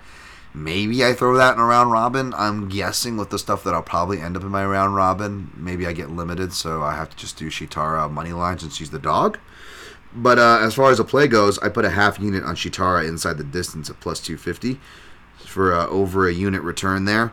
And I'm gonna be playing rounds 1, 2, 3. What the fuck is that? No, 3, 4, and 5. Rounds 3, 4, and 5. I'm waiting for them to drop on BetMGM so I can get some better numbers on it. I'm not liking what's posted right now. But I'm going to be doing the not point 33, but I'm going to be doing point 17. If I make it down to the book and I'm feeling frisky, maybe I'll just throw a just under a hundo down and spread out a just under a hundo across 3 rounds, rounds 3, 4, and 5, because they'll just be insane odds, 0.33 U's a piece, right? But for the what's going on the record books for this podcast, I'll probably just be doing 0.17 U's to get those numbers. I'm going to be looking to try to get, hopefully, plus 1,000s, plus 14s, plus 18s, or something like that is what I'm going to be guessing. We'll see what I can get. But if you do those 3 rounds at plus 0.27 at 0.117 U a piece on those 3 rounds, just a half unit exposure for the inside the distance, you're looking at just over a unit exposure on Mayra Buenosova that can pay out big, right? Just so long as she gets the finish. But again, I still think she can get the decision, and if the line's going to continue to go up, I don't know. I took an impulsive unit thing, money line thing, so now I'm just over 2 units. Do not want to expose any more than that. I'm not going to recommend you play the money line, even if you like the Bueno Silva side like me. You don't have to. You're an adult. Make your own decisions. Just telling you what I like, what I'm on. Being full disclosure on that. I suggest you just wait live to bet Bueno Silva or to potentially hedge out of your home. So that is definitely going to be the longest breakdown of this card. I'll get to you guys here since that'll be the main event, and then I'll save the rest for after the chat. Definitely worth recapping, Dan. You can rush this next card. It's not good. Yeah, I'll try to rush the rest of it for sure. Rio says in Truesdale. Rio says in Truesdale says, or that was Jim Carrassi. Rio says in Truesdale says, our worst nightmare has come to fruition, Dan. Another Holly Holm main event that we have to pretend to care about. More importantly, how's your training going? I hope really well. I'm still reconfiguring training. Again, family, amongst a bunch of this work changes to personal changes. Personal side family moved back to Hawaii there, which is good, which is great. It just it was helpful. I'm not gonna lie, having old grandma come over and watch the dogs, so I could go train. And they've been doing much better though. We've got them enrolled in the daycare, and I'm hopefully going to be starting with finally some small trips and just something I should have done a long time ago. And then, going to get gas, going to the grocery stores. And the old man's fine. He's super well trained. It's just the younger one that's coming along slow. She's fucking giant. So, I don't mind at this point if the house gets torn up a bit. As long as they don't tear each other up. That's my only worry. They've been good. Knock on wood there. But yeah, just trying to get her good enough to be on training sessions. Otherwise, I'm kind of relegated to the week and doing a lot of work in my home gym. It's been a project, getting some stuff hung up on there. Hopefully more hung this weekend. Didn't need to waste your guys' time on that, but I appreciate you asking. Marcus Mustard Gomes is ascending. Rios is in Truesdale. Tag deal on one of Jack Slack's retweets where Ghost shows the open side kick catch. Should wrestle boxers learn that catch where you can take it and scoop the underarm instead of dipping? Yeah, it's a fantastic move. I love it. Ghost Phantom, how weird is it that Holm actually has a good clinch entries and clinch but cannot work knees and elbows offensively from there? Yeah, aside from that one elbow tool that she went to over and over again, yeah, still not good. She's going to get knee to the body. But again, both body work and then knees to the body when your back's to the cage are actually super leveraging, and they actually hurt a lot because the fighter is pushing into him often, so you often even get more leverage and not risk losing position because the fighter is actually just running into the knees. But the Gen Pop, the judges alike, don't seem to credit these fucking strikes, and they changed the course of fights. It's insane. I had Izzy backing up, and in that second fight with their first UFC fight with Boatan. James Kendrick, the comments under Tate and Holm interviews are thirstier than the Sahara Desert. Yeah, don't worry, Dan. We aren't simps unless it's for Zhang Weilei. Totally fine here. Totally fine. Last one, we'll move on. Jin Karasu, maybe it's rude for me to ask, but how much is in your bankroll? Like, what is 3 units for you? 1 unit, easy question to answer. Basically, I keep it simple. Everybody's different. Unit is the kind of measuring stick to show confidence, measuring of arbitrary amount. My amount, though, matches kind of the general amount. 1 unit, $100. Big ballers out there may do $1,000 a unit. More normal folks, which is how I suggest you do it and how I've done it for the majority of my career, to be honest. It's roughly $20, or maybe you cut it in half, you go $50 and you just do the 1/2 system, right? 1 unit means 50, so on and so forth, and you do that math there. It's whatever you want to set, but full disclosure, yeah, mine is $100 for 1 unit, so if I go 0.33, a half unit, if I spit 1.5 unit, they're very easy for you to track. All right, pushing on, new main event, Jack Della Maddalena, minus 600. Hello, Basil. Austin. Dan, really? Come on. Austin. How mad are you, by the way, English people, that that is your, maybe not, maybe it's spot on and you guys are proud, but that some Canadian guy is for us Americans introduced us and is our definition of all English humor across the board is Austin Powers. How annoying was that shit? Maybe not at all. I don't know. You tell me, friends from across the pond. This guy though, Basil Hafez, he trained. I don't know where he trained before Philly, but he moved over to Factory X and has looked like he's really started to refine his game. This guy actually looks like he's going to win some fights. He's actually going to be pretty good. He is a black belt in Brazilian Jiu-Jitsu. He actually, has matches with the guys like Gordon Ryan.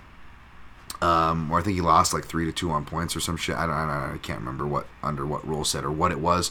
But the point is, the dude is a legit grappler. That being said, we've seen Jack Della Maddalena deal with legit grapplers and wrestlers. He's got good enough anti-grappling and scrambling to where it's not too much of a worry. And even though I'm not going to pick this guy, but even though he's livelier than some might imagine, if you're just writing him off as a short notice replacement, this guy's an actual 170 pounder. He's not some guy coming in off weight. He is actually has a decent skill set, decent build, athletic. It looks like a brick shit house. Look at this brick shit house. I think you should leave. Look at this brick shit house. Like I kept thinking of that skit looking at this guy. And the problem is he does seem a bit too wild to where he's not dominating guys like he probably should be for his grappling credentials, especially the level of guys. Some of the guys, and I don't want to judge because we haven't been able to see a lot of these guys that he's fought flesh out, to be fair. But you also would like to hope that he would dominate them a little more as a competition, higher level Brazilian Jiu-Jitsu black belt. That being said, it looks like he's focused a lot on his striking, likes to switch stances a lot like Jack Della Maddalena, and he used to be getting, with his sloppier striking and being more aggressive, like I said, with the grappling, that would translate with his striking. It would get him countered a lot. Even though he was really durable and just being like these fun back and forth fights, he didn't look like he's like getting rocked like to where it's like a serious problem. That being said, no one should be surprised if he gets, finished or rocked here. But he does go through a lot of the same counter hooks that Jack Della Maddalena likes, especially when shifting the southpaw, which is interesting. You hook with a hooker, it's going to be a bad idea, and that would be a way to really get a guy drastically hurt, even more durable guy, right? Those hooking with each other kind of exchanges. That's going to be something definitely to watch out here for, both with the pressuring, countering, and then the potential level changing coming in and out of the clinches and off the breaks that I see. Basil, his style. It's gonna be in your guys' fucking head now. Austin, hello, Austin. His style creates. That being said, like, this guy's gonna win some fights, and with the whole writing people off, this and that, I know Dan's being cheeky. Dan's gonna be contrarian. I wasn't planning on to be. This is no intro. Thank God. Shout out to my guy Dan Stubb, my editor-in-chief there at Action Network. Because I was like, my sleep schedule's all fucked up. Pulled like an all-nighter last night to finish my deadline on the co-main, which was supposed to be Jong Young Park and Duraev. And I wake up like, we decided to shift it because Walt Harris and Carbo Parisian is off the card. Shout out to love Josh Parisian, Carbo Parisian, love Walt Harris. But still, you know what I'm saying? Even when they're off the fucking card, these lower level heavyweight fights on Fight Night main cards are like still the bane of my existence. But again, this is so priced out and not really sexy that, Action didn't want to write up on it anyways. However, the more I looked into this fight, what did the over open at? Plus 160. It's still sitting at 160. I'm looking at that over. I may throw that in a round robin if I don't play it straight up. You're going to be sweating balls. But, and what is Jack Della Maddalena by decision? Because this guy's durable. He hasn't been finished yet. And, I don't know, man. That is kind of the cheeky plays I'm looking at. I don't think I'll get that cheeky to go Jack Della by decision. But I think we could have one of those fights that's, again, the competitive word's dangerous because everybody says close but clear. But this could be a one of those fights that's a competitive but clear fight where you're like, like an Arman Sarukian, Islam Makhachev. But, maybe you level those down a bit on both sides of the level. It's not an apple for apples comparison. Even though I'm a big believer in Jack Della's ceiling. Obviously, Islam has always had a very big high ceiling projection and continues to kind of fulfill it. And Sarukian, so forth as well. I'm not saying, and I was one to say keep an eye out for Sarukian, folks, when he was stepping onto the scene. I was that guy. I'm not saying that for Basil, but I am saying as far as like, wow, this guy's actually better than the original matchup they had. Again, no offense to that guy. Wish him the best. So I'm actually going to be looking at the over here, but I think it's going to be Jack Della either round 2 or Jack Della decision. I can't see which one I'll end up on. Check me on my picks and plays on Fight Day and Dan Tom MMA, where of course I will post, which you can find at MMAJunkie.com, as always on Fight Day, my quick picks and prognostications. We'll go to the next fight here, which is, I gotta look now, it's the fucking adjusted order. The Ottoman Empire, Ottoman Azatar, minus 105, money coming on him. Francisco Prado, minus 115. Heavy puncher, dude with some weird ties, he'll put the gas on you, both literally and otherwise. Azatar. So I could see why money would come in on him against the Brazilian doppelganger of Drew Dober, Francisco Prado. I still got to rewatch both their last fights to refresh myself on this one. I will obviously watch it because I have to write it up. So again, check me on Quick Picks and Prognostications. This just was one of the few fights a couple fights that I didn't get to on the main card. And I feel less bad about it because, again, it's a competitive fight. There's not sexy numbers on either side. I don't know if this is a fight that you want to rush out and be confident, or should be confident to be going to the betting window, even in the first place on. So don't feel that bad showing up too empty-handed. We'll see where I don't even want to say which side I'm leaning because there is no lean, to be honest. Again, it's just like a pick 'em fight. It's probably the line is getting bet down to where it should be, probably. We'll just say that. Nazim Sejikov, minus 140 versus Terrence McKinney, plus 115. I actually did tape on this one, as you guys know. Actually brought the Southpaw Report back with video in tow and some comedic video in tow. So make sure to give those things some shares and some love. I think I might have finished it, though, because I don't think there's any more Southpaws. We'll see. But yeah, this is a Southpaw versus Southpaw matchup. Sejikov, 0-0, hasn't faced any. But Terrence McKinney is 0-1 facing Drew Dober. It is deceptive, though. As I posted, Eric Gonzalez actually lights him up from Southpaw for like the one time that he switches there in their very short fight, which was interesting. Sean Woodson almost takes his head off with a cross and then finishes him off with a switch knee, which is, knees are the common culprit, but so are left hands, because, of course, Drew Dober hits some left hands before hitting his knee from the Southpaw stance and finishing him. Evan Elder, who's on this card, switches stances a lot. He did have some success with the left hand because, again, whether you're a, air quotes, good Southpaw, experienced Southpaw or not, it's always an awkward lane. It feels so silly. Like, there's something about it. Only, like, Southpaws really understand this when you face another Southpaw where, like, there is no shot that's both more easier to land in that matchup, even if you're facing another good Southpaw or a better Southpaw than you even. But also a shot that's more scarier to land because you just feel like you're exposing yourself. Because you're not used to you're the check right hooker. You're not used to dipping in a check right hook zone. And that's the left cross, baby. That's the left cross. So Evan Elder had some success when he threw those, but I would say Elder probably had more success out of his orthodox stance. Now that could be due to the fact that Evan Elder is probably an orthodox fighter who learned to switch stances, so maybe he's better from orthodox. Who knows? But it is interesting to watch out for because both these guys have big left hands. They both also have deceptively clean up hitting right hooks. However, Sejikov, whether it's with kicks or knees, he does go to the head and body, and again, knees and left hands being the common culprit. Sejikov gives good defense and elbows that could also tax McKinney if he's selling out for these takedowns.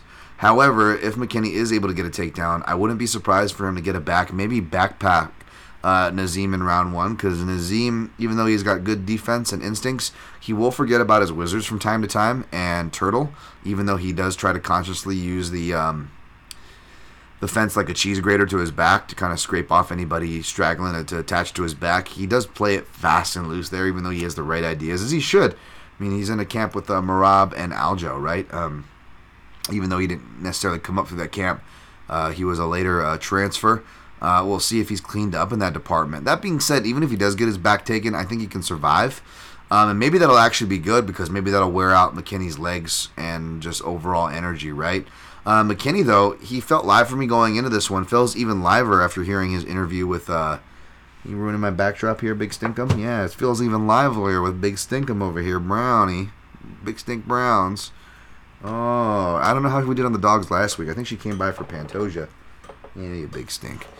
But yeah, McKinney feels extra live after listening to that TSN interview. Shouts to the TSN MMA show, my guy Aaron Bronstetter, where McKinney was talking about switching over to working with both, I believe, the Main Street or 4 Ounce Fight Club, whatever the Derek Lewis, Kevin Holland camp is, but also with Kevin Holland's jiu-jitsu instructor, of course, former middleweight title challenger Travis Luter. And in all those departments, that sounds great. Trying to work on not being countered, cleaned up. I'm rooting for Terrence McKinney in this spot. He feels live. It feels like it's dog or pass. That being said, I still ended up picking Nazim just from just his style. Just feels like maybe it's a biased southpaw styling. He's also a round 3 guy. I don't think we're going to make it to round 3 here, folks. But Nazim gets a lot of round 3 finishes. He's acknowledged as much so. So he's a guy that I'm going to be looking to put round 3 sprinkles on going forward. So hopefully he wins because of that. But I'm also a big Terrence McKinney fan, man. And I feel like he could use the win arguably more than Nazim at this point of his career. So, man, my heart's also with McKinney. This feels like a dog or pass. So my heart's with you, too, I guess, if you're on the dog. But my pick is Nazim here. I'll probably take him by round 1 or round 2. Probably round 2 finish. Body shot. Next fight. Let's see here. Here we go. This one I did tape on. It's supposed to be the co-main event. Now feature that is Jong Young Park -160. Albert Duraev +130. Money coming in on Park. I thought it would go the other way because Duraev is Russian. He seems like the kind of guy with a win here that the UFC would want to promote. Even though Jung deserves a co-main event at this spot, he deserves ranked.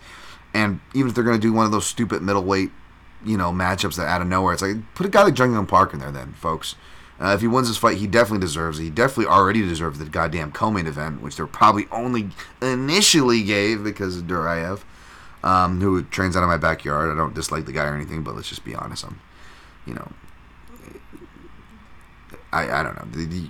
Again, UFC not exactly trying to promote Asians, even when they do Asian stuff. Not exactly the best at promoting it. But yeah, I ended up liking Jong Young Park here, even though I don't necessarily like the price. That being said, I was able to find him at -148. You know me, I don't play chalk over -1.5 units. Was reminded that with the bullet dodge with Whitaker, but at -148, it's still not a great price. It's still exactly 10 cents over this opener, which was -138. But considering we're seeing -166s to -160s out there, that's not too bad. It's also hard to pick a route. I mean, Jong Young Park is just an all-around consistent MMA fighter. I mean, maybe he's inconsistent as far as the results and sometimes or whatever. Like, he got wild against RoboCop, and you could say he got a little too conservative against Eric Anders, although he felt like he clearly won that fight. If you go and watch it, he hits a lot of counter hooks that actually had Anders rocked, something to look forward to here, considering that counter hooks from both stances cannot seem to miss on Albert Duraev. But again, I'm not trying to pick on commentary. Again, not trying to go back on my words. I'm trying to cut these people some slack. But again, surprise, surprise, folks. Wait, the guy who countered and worked the body was underrated and not properly scored, not properly commentated, not properly talked about in Gentleman Pop and all around? Again? Fucking course it was. Fucking course it was.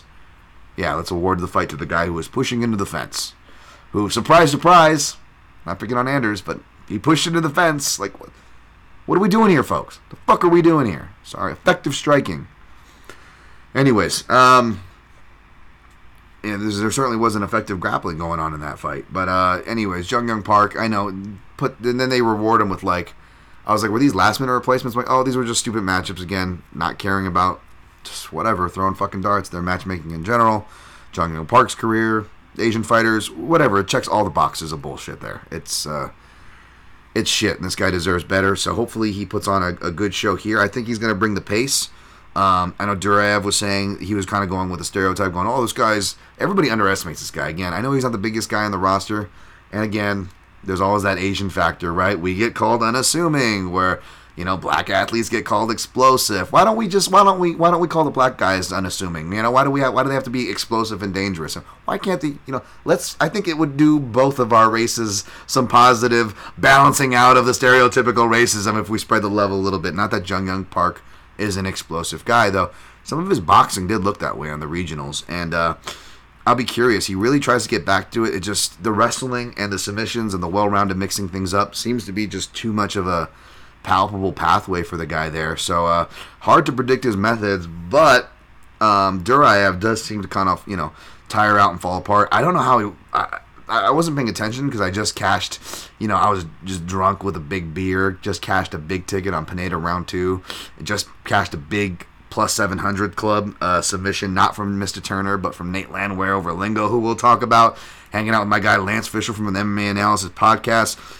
Again, cashing big tickets with actual MMA gamblers from actual MMA Twitter on my record that I'm not even tracking, which I would be up on this year. But let's forget about that, haters who have been awfully quiet as I am now.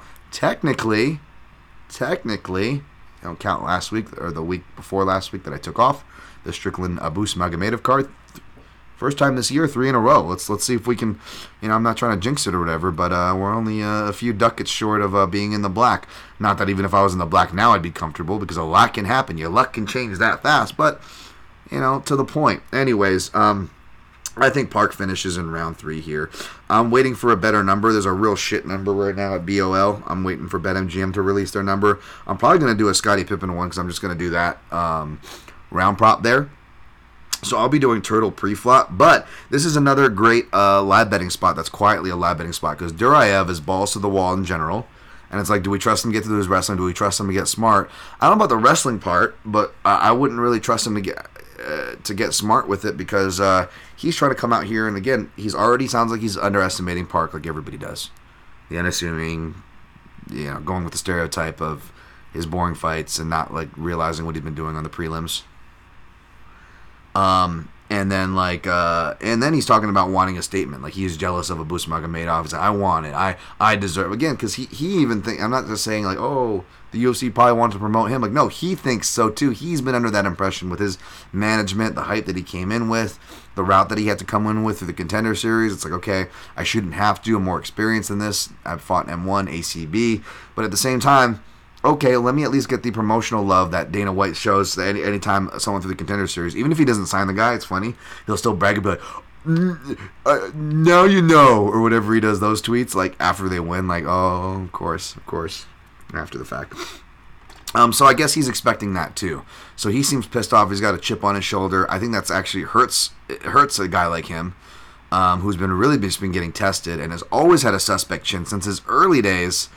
Yeah, man, I think Jong Young Park can hurt him, finish him, and if he does, and if it goes to the decision, as long as he's not getting completely gypped on counters and body work, he should be able to win a decision, a clear one. And I say a clear, but which means he'll probably end up getting a split, because again, he counters and works the body if it goes that long. I'll probably put Jong Young Park round 3 in a round robin as well. But no round 3 officially on the boards yet, but I do have my Iron Turtle play logged in when I got that number, the minus 148, 1.5 units to win 1 unit return. So I got like dog hair like floating like all around it. It's like, ugh. Should I pet my dog and then touch my face? I'm like, oh. Ugh.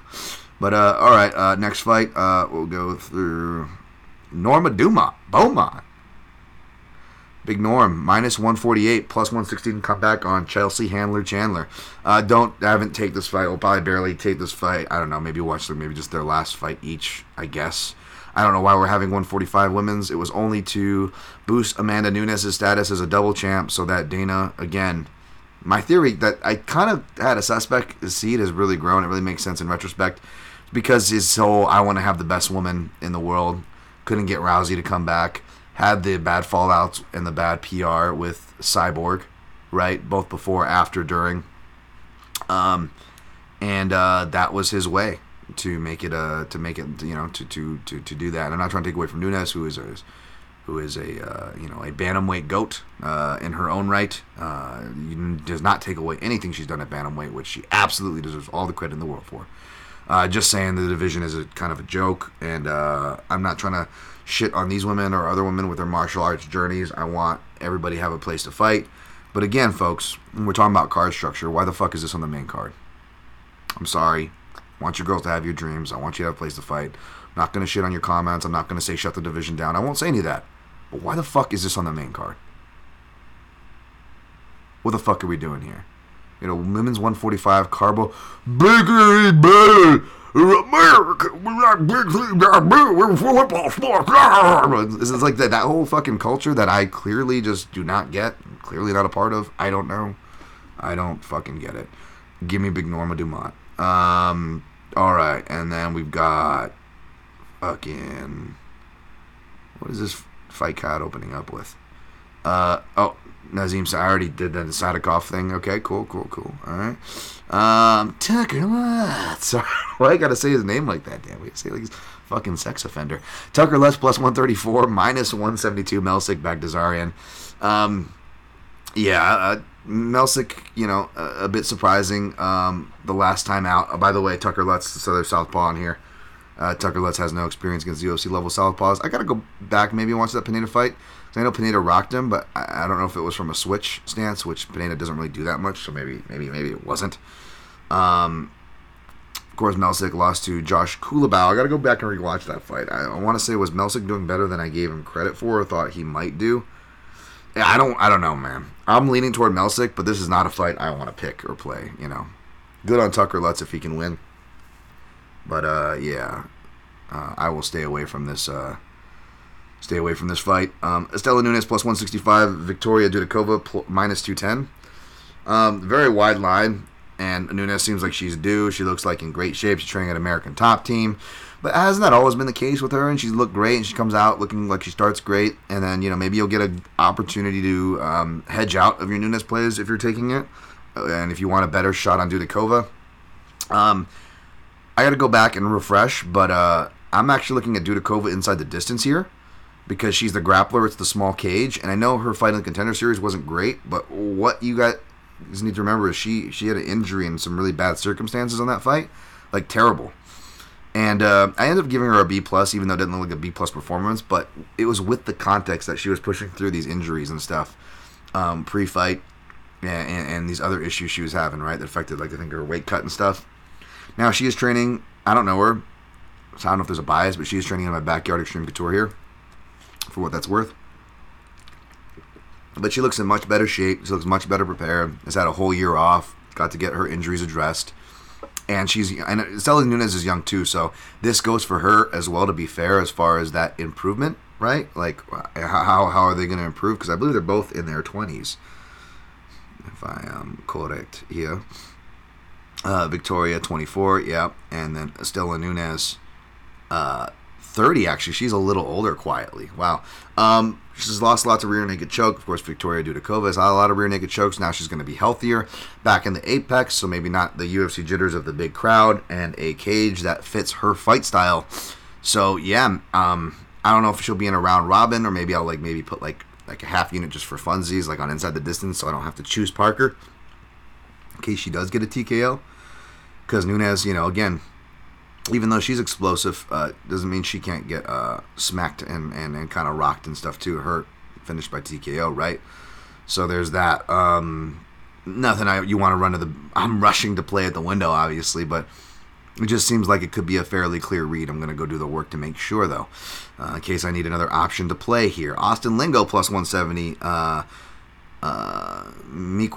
Miquezel Costa, apologies on the name, minus 210. I'm going to go with Costa for his more diverse game, but this feels like a dogger pass spot, and definitely heart with Lingo and his team. Coach Saif Saud seems like a guy who really,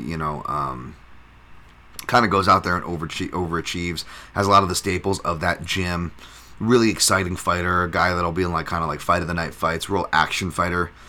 But the diversity, gas tank, I don't know if he's going to be able to have the grappling game to take advantage of him like a guy, not just skill-wise, but also one weight class up, and Moises was able to do to him last time out. So I'll go with Costa. But again, I didn't research this fight. Even if I did, this is not a fight that I feel like, in fairness, I don't think I would want to... I feel like it'd be fairly safe to say that I would still feel the same way even if I did research it and want to stay the way, motherfucker. It's just one of those days. People aren't staying away from Evan Elder, who's up to minus 300. Genaro Valdez, plus 230. Got to refresh myself on Valdez. I did like what I see from Elder. I like his story. He is steadily improving. I do agree with him being favored to win. He will be my pick here, but minus 300, no thank you. And I admittedly did not do the tape study to give you an angle on how to approach this one. So apologies, but check me for my final pick and perhaps any nuggets on fight day at Dan Tom MMA. I haven't gone to check out, which I want to, by the way. I really want to check out this guy, as at Maxim minus 400. Of course, Tyson Nam plus 300. You guys know me, man. Even if Maxim is the pick and deserves to be favored here, my bias is still going to be toward Tyson Nam here. I know he's older for flyweight. He's getting rocked and put out now, perhaps faster and more abruptly than you'd like to see.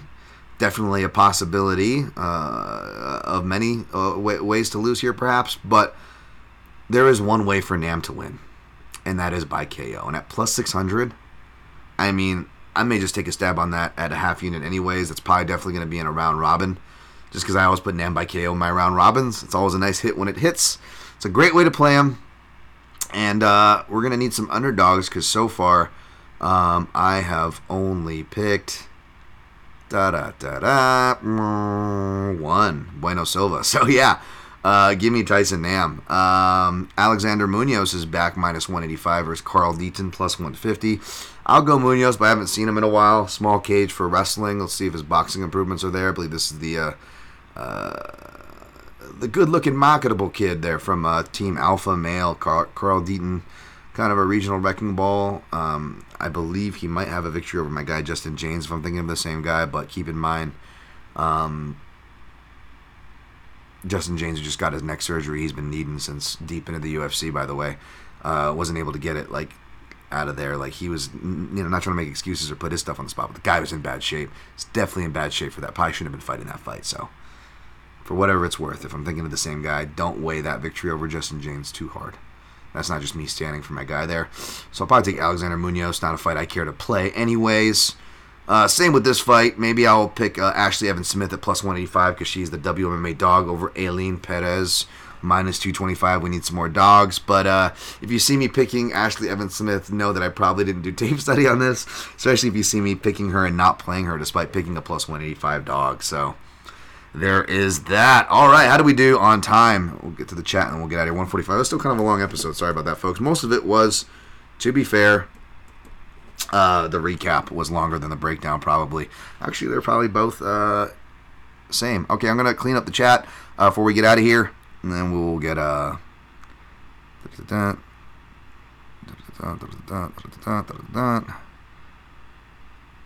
Rain Lamont, I love Jack Della Maddalena and his body work. I hate that he's being paid 10 and 10. Oh, God, I hope he's not. Is he? God damn. Please don't tell me he's still in that contract. Shitara has her work cut out for her, but the hungrier dog runs the fastest. Yeah, absolutely. I like her in the interview. So she wants to hurt Holly Holm every round. All fighters should think like that, especially with the judging criteria, scoring criteria, as what it is. James Kendrick. I think we are all fans of Jack Della not writing off the opponent, but the body punching that Jack Della does is a huge advantage. Most of the fans of it. Yeah, you know what? That is a good point. Not a lot of body workers the other guys face, even though he looks durable. And the most durable guys are often hurt to the body, right? So, yeah. Maybe I will pick Jack Della round 2 or round 3, but I still like, even if I do pick Jack Della round 2, I still might get cheeky with that over. Don't be surprised to see that somewhere in my plays, even if it's just a round robin filler.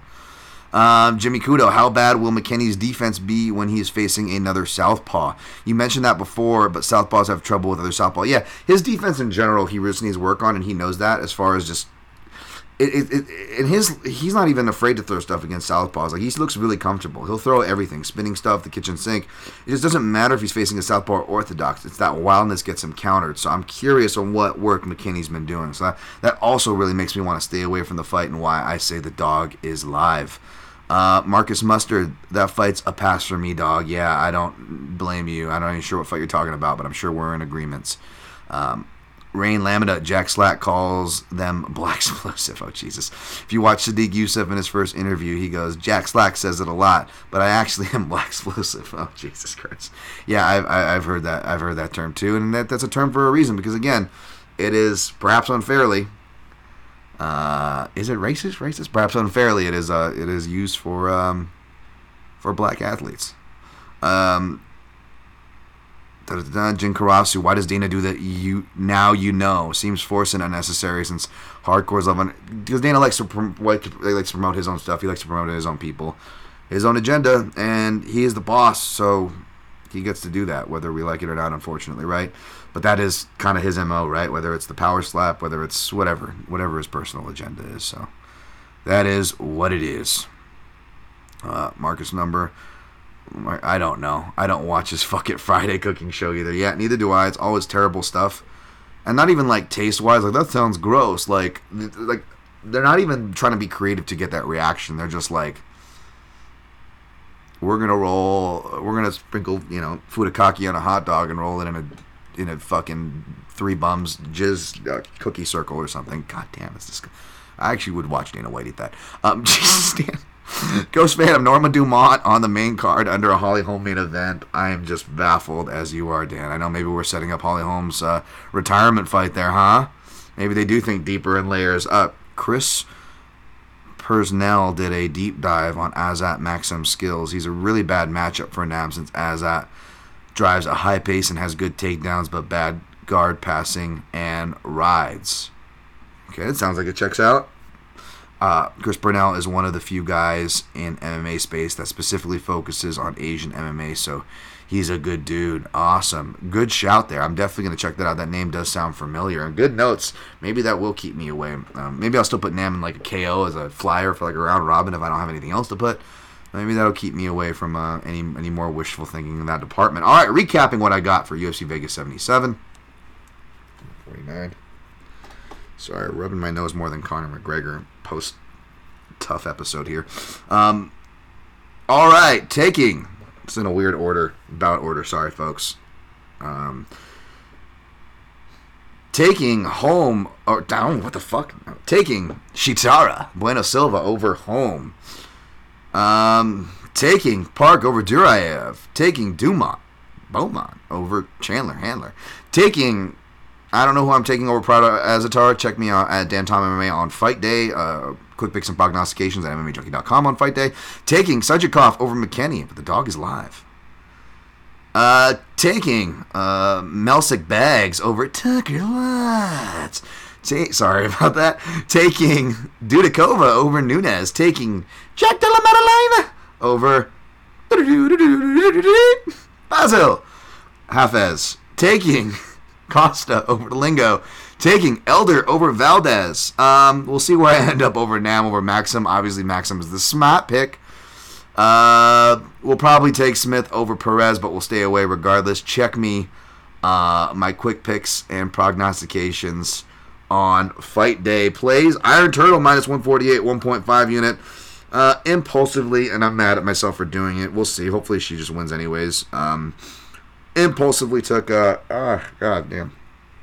Shitara at plus 152, 1 unit. Shitara inside the distance, half a unit, plus 250. We'll be sprinkling 0.17 U apiece for just over 2 units exposure. Shitara rounds 3, rounds 4, rounds 5. Also waiting on a better number for Iron Turtle, round 3. Might get cheeky with an over, with the over 1.5 for Della Maddalena. And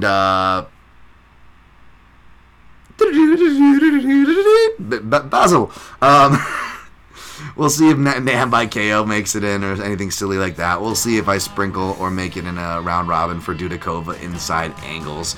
Nothing else too hardcore to give you guys. Thank you guys for really getting in here. Appreciate the love. Make sure you hit the like button if you haven't already. Ghost Phantom, great show, Dan. Always good analysis. Thank you. Jin Karasu, really enjoyed the show. See you next week if I remember. If I remember too, buddy, right?